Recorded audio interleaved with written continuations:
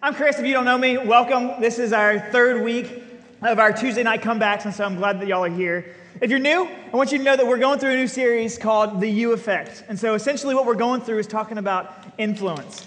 Talking about how every single one of you in this room tonight has more influence than you realize. I don't know if you've thought of yourself as an influencer before or not, but the truth is that you are. People are watching, your siblings are watching, your family's watching, your neighbors and your friends at school, and people that you aren't even friends with at school are watching you. They're watching the way you live your life. They're watching the decisions you make, the words you say. They're watching everything you do. You have influence. And so that's what we've been breaking out. And so as we get going this evening, I want to ask you a question. What are you doing with your influence? Knowing that every single one of us has influence, what is it that you're doing with your influence? Because what I've realized and what I've learned in my own life is that there's really only two decisions, there are only two things that you can do with your influence. You can lead people well or you can lead people poorly. And so just knowing that, I want to ask another question of you. Knowing that you have influence, have you ever had influence and known that you've had influence over people, but you've done something to lose that influence? Have you done something, have you said something, have you made a poor decision that has lost your influence amongst the people that you've been around? I'll tell you a quick story because I definitely have. I was a senior in college, and most of you guys know that I love school, always have and always will. School's been a big part of my life. And I was involved in a number of organizations. I was in honor societies and academic clubs and organizations and had a lot of influence in a lot of different areas and over a lot of different people. But I'll tell you, my senior year, I lost a lot of that and ended up getting in a lot of trouble for lying on a paper. Because I had a paper in a creative literature class that I wasn't comfortable with whatsoever. I was supposed to write about something that we had been reading, and I knew that I couldn't do it. And so I went to my professor and asked her, I was like, hey, I'm really uncomfortable with talking about what we've read in class, and especially talking about how that relates to my life. And she goes, well, if you want to graduate, you need to take this class, and if not, you can get out. That's what she said. And so, I don't know, can you still hear me? Yeah. Okay. Okay, it's still on, but all right, cool. I'll just speak loud. So, anyway, there we go. All right. Let me get this. All right. So anyway, she told me I can either get through it and do the paper or I should drop a class. And I knew that I needed to graduate, and so what I did is that I lied all over this paper. I created a story about myself that resonated with what I needed to write about for the sake of this grade, and I passed the class. A couple of weeks into the next semester, I got an email from this professor and a couple of others that were attached, and they said, Chris, will you join us or will you meet us in office hours? I'm like, oh no. And so my heart sunk a little bit, and I went to go meet them in those office hours, and I see my paper on the table, and they asked me about Christmas break, and it's like, how are you, and all this stuff, small talk, and they're like, Chris, we want to talk about your paper. I'm like, geez. And so they say, this is the best paper we've ever read. No, honest to God, they said that, and they wanted me to publish it. And I'm in a tough situation because I lied all the way through this entire paper. I knew that there was a ton of different things that I knew if I had gone through and published this thing, then I would be at risk and I would be in trouble more than I could have imagined. And so as I'm telling them no, they're also wanting to submit it to a creative writing competition. I'm like, absolutely not. Absolutely not. And they're like, no, Chris, this is really good. It could help so many people. Your story is powerful. It's moving. And literally, it's like some Nicholas Sparks made up junk is what I did. I rom-commed this sucker so bad about my own life that they wanted to put something real to it. I'm like, no. It says the academic dean was a part of this conversation, and he started filtering through this paper and started asking me questions about certain facts that I had said that were true about my own life. And I haven't read this paper in a couple of months. I wrote this back in October and haven't looked at it since. So he's asking, oh, when did your brother die? Oh, when were you in this car accident? Oh, when did you do this and when did you do that? I'm like, oh, I don't know. And so I knew that I was being caught in this lie. And so at the end of it, the academic dean just says, Chris, knowing that I had been lying, he goes, is any of this true? And that's when I was honest with all three of them in the room and said no. And so I immediately tried to defend myself. I tried to talk about why I lied and all these different things. And because of this lie, I still passed the class and everything because it's all in the past, but they made me make a public statement to the entire university. I went to a university of 20,000+ students. And amidst all the honor societies and the clubs that I was in, I had to drop all of those and make a public statement saying that I lacked academic integrity, basically telling everyone that I lied. And so I had to drop out of all these different societies that I was in, and it was the most humiliating thing I think I've gone through in my entire life in regards to my academic career. But I tell you that story because I promise you, even in your own influence, you have done something stupid or done something wrong along the way that has made you lose the influence that you have in certain scenarios, in your certain groups of people that you have around you. And that's exactly what we're going to talk about tonight, is because thankfully for all of us, we know none of us are perfect. We've all messed up. We've all screwed up in one big way or another. That we're going to look at, our story doesn't stop there. Our story doesn't stop there because God has written something so much more for us if we allow him to take us there.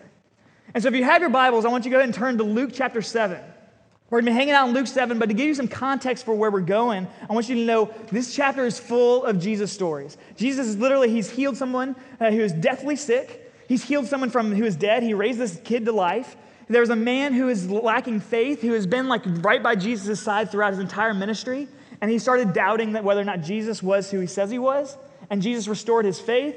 And then we finally get to this section in Scripture, which is one of my favorite parts of this book of Luke, where there's three main characters. There's Jesus, there's a Pharisee, and there's this woman, okay? And so within these characters, I want to give you some context before we dive right into the text, is that what you need to know, these Pharisees, they're like the Navy SEALs of religion. I don't know if you know much about Navy SEALs, but Navy SEALs are the biggest, baddest, toughest people in the Navy.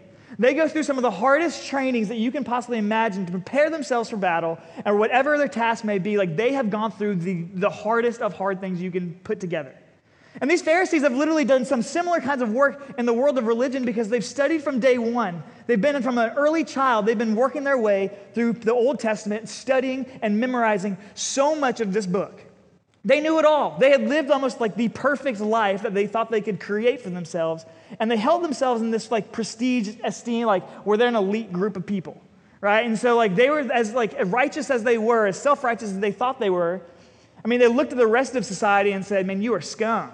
Or hey, you're low life. You don't know the law like I know the law, and so I'm better than you. And so that's kind of the person that we have in this story. And when Jesus is hanging out with them, but what you need to know is that these Pharisees don't like Jesus. These Pharisees don't really get along with Jesus because they see him as rivals, essentially. And so as these Pharisees, they also they try and question Jesus over and over and over again throughout his ministry, trying to trip him up. They don't like Jesus, but so it's just interesting to see that Jesus is at dinner with this guy. And then we got this woman. And what we know in the text is that this is a woman full of sin. A woman full of sin, and doesn't always say what, but in certain texts, it will go into detail about what kind of woman this was. And so this is a woman who is a prostitute. She's a harlot, as some translations say. And so we have this harlot who is hanging out with Jesus and this Pharisee. And so this is what we're going to dive into in this text in Luke chapter 7. And so if you have your Bibles, we're going to start in verse 36, and it says this. One of the Pharisees asked him over for a meal, him being Jesus. And he went to the Pharisee's house and sat down at the dinner table. And just then, a woman of the village, a town harlot, having learned that Jesus was the guest of the home of the Pharisee, came in with a bottle of very expensive perfume and stood at his feet, weeping and raining tears on his feet. Letting down her hair, she dried his feet, kissed him, and anointed him with perfume. And when the Pharisee who had invited him saw this, he said to himself, if this man was a prophet I thought he was, he would have known what kind of woman this is who is falling all over him. So Jesus said to him, Simon, I have something to tell you. And he goes, oh, tell me. Well, 2 men were in debt to a banker. One owed 500 silver pieces, the other 50. Neither of them could pay up, and so the bankers canceled both debts. Which of the 2 would love him more? And so Simon said, I suppose the one who is forgiven the most. And Jesus says, that's right. Then turning to the woman, but speaking to Simon, Jesus says, do you see this woman? I come to your house. You provided no water for my feet, but she rained tears on my feet and dried them with her hair. You gave me no greeting, but from the time I arrived, she hasn't quit kissing my feet. You provided nothing for freshening up, but she has soothed my feet with perfume. Impressive, isn't it? And she was forgiven many sins, and so she is very, very grateful. If the forgiveness is minimal, then the gratitude is minimal. And then he spoke to her and says, I forgive your sins. Okay, I want you to picture yourself in this scenario, because it's one thing to read this text, it's another thing to imagine yourself as a prostitute, okay? I know that's a weird thing to say, especially in church, but I want you guys to imagine yourself as a prostitute, okay? I want you to understand what's going on, because in this day, a prostitute would not be someone who is liked by their community. They would be an outcast by society. They would be rejected by almost everyone unless they wanted to use her for something else, right? And so she's used but not loved by many. And so for her to come into the town, she knows what to expect, that people are going to talk bad about her. She knows that people are going to gossip about her. She knows that she can't go anywhere without people judging her because of what she's done and because of what she does. And if we were to imagine ourselves in her shoes, that's how we would feel. We would feel rejected by everybody. Then put in this perspective. If you're a prostitute, do you want to go hang out with religious people? Do you want to go to the church? Do you want to go hang out with the pastor? I don't think if I were a prostitute, I don't think I'd be going taking Pastor Heath to lunch on Sunday. Like, I would feel so ashamed of myself and carried in so deep in guilt that this is the last place that I would want to run sometimes. So this is what I would imagine is going through this woman's mind as she's going to see Jesus in this home. She knows what she's taken on, that she's going to have people saying a lot of things about her just by coming in and going to see Jesus. But as we talk about influence, this is what I want you to see, is that this woman is not the woman that you would imagine have influence in the story. Naturally, we think of Jesus and we think of the Pharisees, of like big religious people to have most influence. But with this woman actually has the most amount of influence in the story because of this. Is that by coming to Jesus, she was unconcerned with what people may think of her. And this is what I want to ask you as well. As you live about your own life, as you go about doing your daily life, are you more concerned with what people think about you as you pursue Jesus, or are you more concerned with pursuing Jesus regardless of what people will say? And think about that. Are you more concerned living your life for Jesus and not worried about what people will say, or is it the opposite? And just knowing this woman, obviously, she knew her past, she knew what she had done, and yet that didn't stop her from going to see Jesus. So picture this. Like, I want you to kind of see this through like the film, like a scene of a movie. That's kind of how it helps me personalize it, because what we find here is this woman. Well, first we got Jesus eating dinner with this Pharisee. They're hanging out. They're eating chips and hummus, and they're double dipping over and over and over again, and they're hanging out, and they're chatting. And then randomly, this woman comes out of nowhere and gets to the feet of Jesus and is weeping, right? Like, she is wailing. I don't know. Girls, you may understand this better than some of you guys, but guys, I don't put it past you. Like, some girls, like, sometimes, you just start crying and you can't stop, right? Like, maybe you can understand that. But there are times where, like, the tears start flowing, the emotions start running, and you don't know why, you don't know what caused it, but it's been a rough day and you are just bawling. Like, that's real. And guys, you've been there too, or you've at least seen someone who's been there. But for this woman, seriously, this woman falls at Jesus' feet and is weeping. And what we see here is that she's not only crying, but she is crying. It says rain, or it says rain. She's falling like rain. Hold on, let me find it. Raining tears. That's exactly it. She is raining tears. And so this isn't just some like drop of water that's falling on Jesus' feet. Jesus' feet are soaked. Imagine that. And what you know in this day too is that feet are disgusting. And I know we look at Jesus and be like, well, it's Jesus, so Jesus is clean. He's going to have the cleanest feet of anybody who ever walked the earth. No, Jesus is just as much human as you and me. And so knowing that Jesus' feet are going to be nasty, dirty, stinky, like you picture it's got mud and dirt. He may have stepped in poop along the way just with what's in the ground. Like, who knows? And not only is she like crying all over him, but she's using her hair to clean his feet. Girls, can you imagine that? Using her hair to clean some nasty guy's feet? Even if it's Jesus, the feet are gross. And she is doing, and then she's kissing them, and then she's pouring perfume on them. And so everyone's watching this. I imagine, like, understanding this character. This woman is such, like, her influence is so little. And yet she comes to Jesus, and she is humbly coming and just wiping her and cleaning and serving Jesus. She doesn't care what people say. She doesn't care what people think. And then we've got a different side. So that's the prostitute in this story. And then we've got the Pharisee, right? And we've got this Pharisee who sees this woman and is so disgusted with her, and so disgusted that Jesus hasn't kicked her out of his house yet, that he says this. He says, if this man, being Jesus, was the prophet I thought he was, he would have known what kind of woman this is who is falling all over him. I mean, I think we've been there. I think we have been the Pharisee in this story where we look at certain people and we judge certain people and we say, man, I want to get them out of my life because they have nothing good to offer me. Man, they're going to humiliate me. Man, they're going to mess up my reputation. And so if people see that person with me, they're going to think less of me. And so this Pharisee, I would imagine, is thinking, like, seeing this woman with Jesus and saying, Jesus, if you are really God, you would give this woman the boot because she is a prostitute. She's disgusting. She's gross. She has sinned. She has covered her life with so much stuff, so much junk, that you need to get rid of her. Like, that's what the Pharisees were about. They're about the law, the letter of the law, rather than the spirit of the law. And so as we look at this, what I love about the story is that Simon over here is thinking, like, questioning whether Jesus is God. And Jesus does a total God move and is reading his mind while he's like questioning his character and says, Simon, I got something for you. I got something to tell you. He says there are two people, two debts. One debt, someone's in debt and owes nearly 2 years' worth of money. The other person owes about 3 months' worth of money. Neither of these people can repay their debt. It doesn't matter what they do. It doesn't matter what they try to present. Neither of them can repay.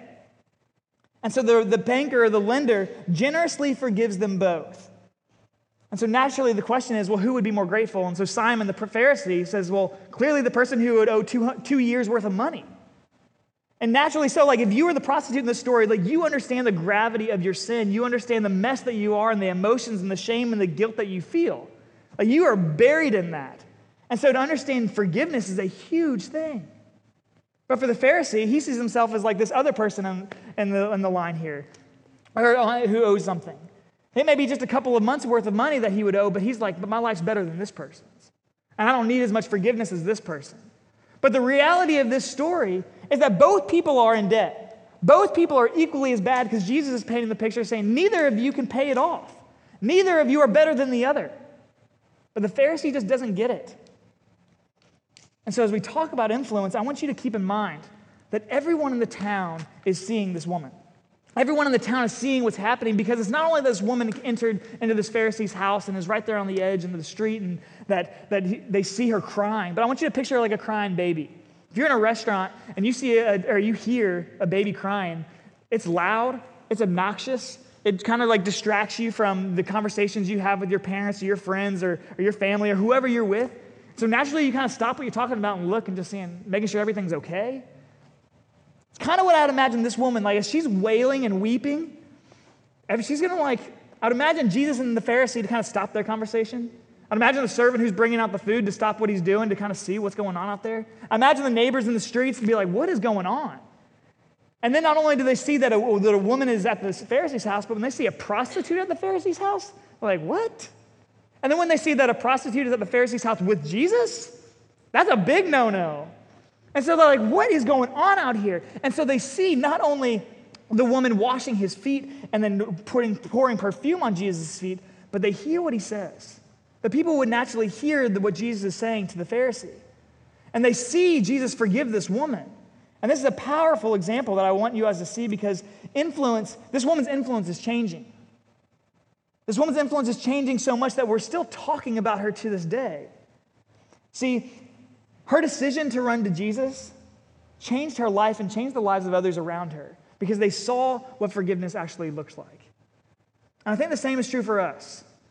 Because I don't know where you guys come from. I don't know where all the baggage that you guys carry or the junk in your trunks that you're trying to cover up from your parents and your friends because you want your life to look better than it actually is. But the truth is, it doesn't matter.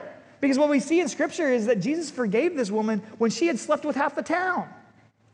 Right? It's not that Jesus looked at her and saw that she was a slut and she wasn't worthy of being forgiven. What Jesus saw was a woman of potential and purpose. And he says, I see you and your sins are forgiven. And so for where you guys are tonight, that's the story is the same for you.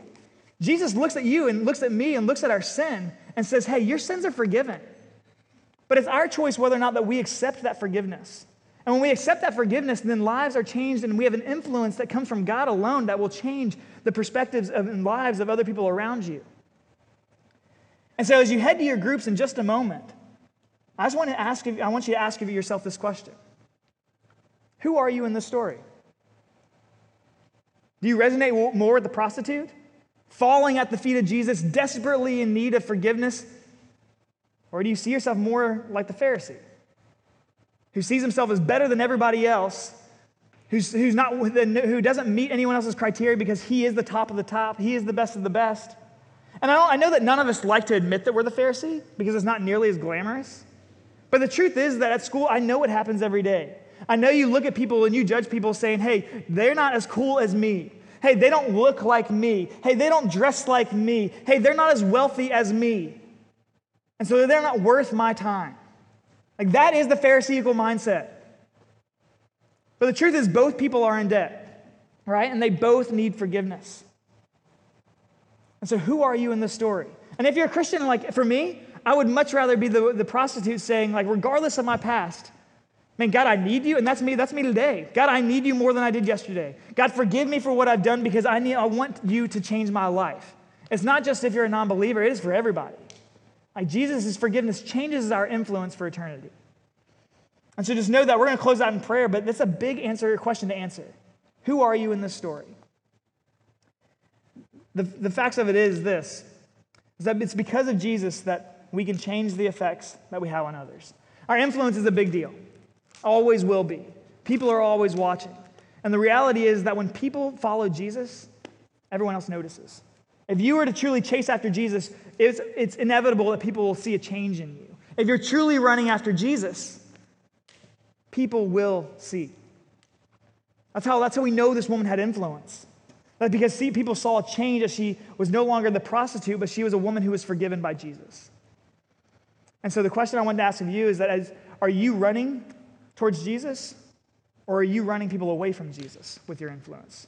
It's a big thing to be able to answer. God, thank you for tonight.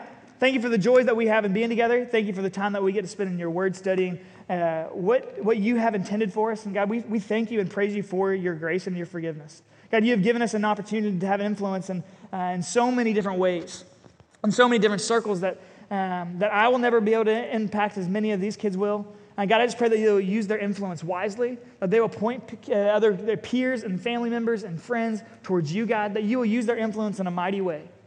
Help them understand the significance of their influence. God, you are the perfect person who lived and came and died for us, and so we just pray that we can become more like you every single day as we chase after your heart. God, we love you, and in your name we pray. Amen.